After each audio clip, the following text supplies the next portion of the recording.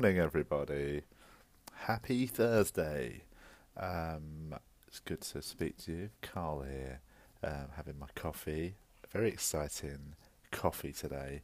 I bought some new beans the other day in, what was it called? Dark Sugar, I believe the coffee shop is called, in Queen's Park.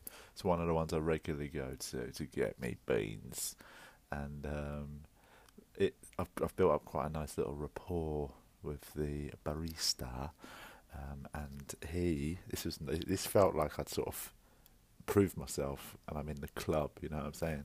So I've been going there for years. Tend to go there if I'm in the area on a Sunday, going to the farmers market, because that's the sort of guy I am. And over the years, he's seen my coffee drinking develop from your classic lattes, flat whites, and then in the last sort of year, 18 months, he's seen me go on to the hardcore shit, like V60 drip. I'm on the hard stuff now, yeah. And then when I got my own V60 kit at home to make my own, I started buying good quality filter beans. Bloody hell, yeah, it's very windy, isn't it? I've got my window open to get a bit of fresh air in the bedroom, and it's a bloody gale's blowing, mate. Anyway, so I started buying beans off him, and we'd chat, and I'd say, "What you got? What's the good filter beans and all that sort of thing." Very pretentious stuff, utterly unimportant. We've got economic and environmental disasters all around the world, and I'm essentially just having long-winded chats about coffee beans. I suppose you could relate it to sort of the fall of Rome, couldn't you? As the empire burned and the wolves were at the door of Rome. Story has it that the Romans became obsessed with food and drink. Anyway, that's if you wanted to read a lot into modern day behaviours in terms of food and social media, you could argue that we're at that point of our history. But anyway, what I'm saying is I feel like I'd sort of got moved up into the special club, because last week he had all the sort of filter beans up on the shelf, and I was looking, what's this like, and I just picked one, put it down, and went, I'll have these this week. And he went, oh no, you won't. And he put them back, and he went into a cupboard under the till, and he goes, why don't you try these? And they're called, it's a Round Hill roastery, it's called Gittesi number 7. Oh man, they look like, I think he's giving me some bad man shit, you know what I mean? It says Gittesi is a washing station in the Karangi district of western Rwanda. Rwandan coffee beans, mate. That sounds like some sort of moonshine type, Oh, what's that? My wife has just returned from the shops. Hello. I'm currently recording my little morning podcast. That's the level of interest I would expect for that comment. These beans, and this is get a load of the flavour notes it's saying. It says, we are tasting notes of blackcurrant, tropical fruits, and white wine. Oh, that's what you want in your coffee, innit? I want tropical fruits and white wine every time I sit down to have my caffeine. Anyway, let's taste it. I haven't tasted it yet since I started recording. This is my first taste of Gittesi number 7s. Let's see what it's saying. Holy shit. It's really good.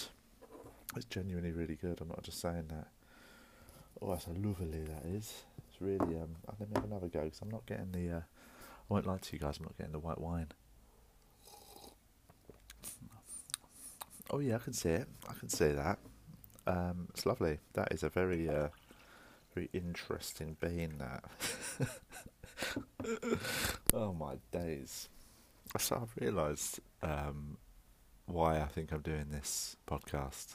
I think I've recently found myself talking to myself much more regularly, in a sort of stream of consciousness sense of just more vocalising what's in my head. Not in a madman way, in a sense of like just chatting away to myself around the house when I've got an idea or I'm thinking. And I've realised that when you do a sort of stream of consciousness thing, it is it's so dumb. You sound like I tell you what, you either sound like a 5-year-old or a an 80-year-old. They're the two groups of people that don't really have an internal monologue. And I can actually prove that. Yesterday I went to the theatre to watch a very interesting play called Snowflake. Mate, theatre and coffee beans. That's what's happened, man. Jesus, I used to do drugs, man. I used to do drugs and steal from shops. And I was a hoodlum. But anyway, I'm much happier now, thank you. But this play, Snowflake, it's very good. It's on at the Kiln Theatre in Kilburn. I think it's on for another week or two. And it's about the generational split between sort of current young adults and their parents' generation. So, in Brexit Britain, so, you'd have a lot of parents who are totally on a different political, social, uh, sort of frame of working to their kids, you know what I mean? Their kids are proper, modern day pansexual vegan types, have embraced all this modern progress and the new wave of culture. And then obviously their parents just can't understand who they are. Do you know what I mean? 'Cause they might have been raised in the 50s and 60s, and where things were a little bit, they thought they were that sort of type, weren't they? Because things were progressing in terms of gender and that. But I think the jump from say our parents' generation, or my parents' generation, my parents were raised in like the 40s and 50s, man. They weren't that different to their parents compared to, say, I was raised in the 80s and 90s. So the gulf between me and my parents is much bigger than them to their parents. And this play was about that with the current generations. It's very interesting. But it was a Wednesday matinee, wasn't it? So wall to wall silver foxes, man. If you ever go to a Wednesday matinee at the theatre, it is. I almost feel sorry for the actors. Because basically, and this isn't, I'm not having a go at older people. This is great that they get to go to theatre and do that during the day.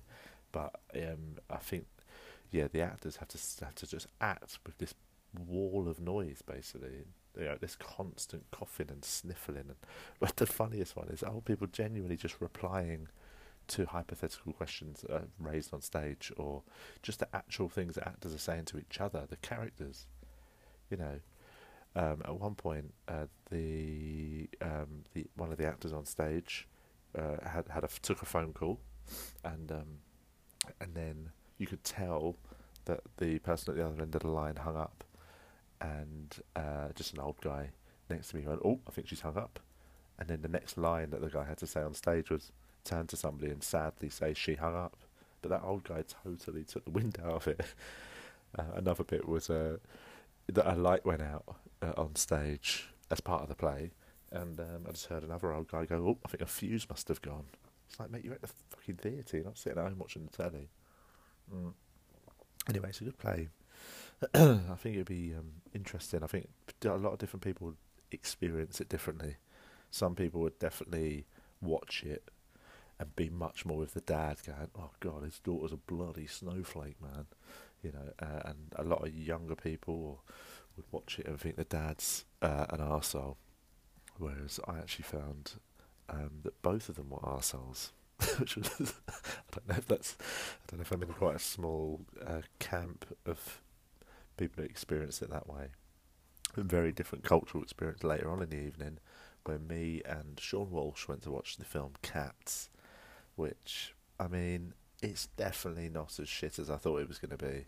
I went in thinking, right, I'm about to experience one of the all-time worst things ever released in the cinema. And if I'm honest, it's an interesting experience. It takes you 45 minutes to get over the fact that, that obviously there are, human-shaped cats with sort of CGI hair on them that is very uncomfortable to watch for the first bit, 'cause it's too realistic, and their faces are all sort of floating around on their face. It just feels odd, and I think that is the thing that derails it for 99% of people, and they'll probably never get over that. I did, and actually, I thought the last 40 minutes when you get, yeah, the classics like Memories and stuff like that, the big hitting songs in it, I thought them bits were actually quite lovely. Um, I think the problem is they've cast it horrendously. They've basically some of the roles like Idris Elba. He can't sing, mate. Why have you put Idris Elba in a bloody musical? Judi Dench can't sing a fucking note, bruv. You know what I mean? I think actually, if they'd have just cast it with like people that can do musical theatre, I actually think it would have been better. And I mean, it's worth going to see just because there's a few bits that were so funny for how like, they catch you off guard. First time Ray Winston appears and opens his mouth as a cat, I think is one of the funniest scenes I've watched in cinema. Um, there was also one bit. Well, I mean, my highlights really, I think more because I actually was relatively fine with the film. Yeah, it was. I struggled my way through the first half, so first hour. Second half of the film, I genuinely was quite like, oh, I'm all right with this now. I can see this out. But watching Sean battle through it was very fun. There was one bit where a song starts up about a cat called Skimble Skanks, and he's wearing dungarees for some reason and starts tap dancing. And Sean, I just watched next to me, just lean forward and put his head in his hands. And it was very funny. Oh, and also at the end, we had our little post-cinema debrief where we were just talking about it as a film. And I said, I think the problem with a lot of it actually is, when you watch a play or a theatre musical, all the choreography looks amazing. You're watching it, and you're really impressed with how well the dancers are doing what they're doing. And I said, in this, because it looks animated, you don't really get that. You feel like, oh, it might not be fake, it might just be animated. So it ends up all looking quite confusing. And I said, what did you think of that bit? And he said, the quote, oh, I don't really know. I spent a lot of the film not really watching it, but just looking at the screen, which I think might be the most damning quote I've ever heard about a film. Yeah, I didn't really watch it, I just looked in its direction. Anyway, if you have seen Cats, let me know what you think. I'd be interested to see how other people experienced it. Right, there we go. That's enough spitballing for the day. I'm going to carry on and finish this Gattusi number 7 coffee. I will, honestly, if you're into filter coffee, I highly recommend it. I think it might be the best I've had in memory. Memories. So, right. Bye, guys. See you next time.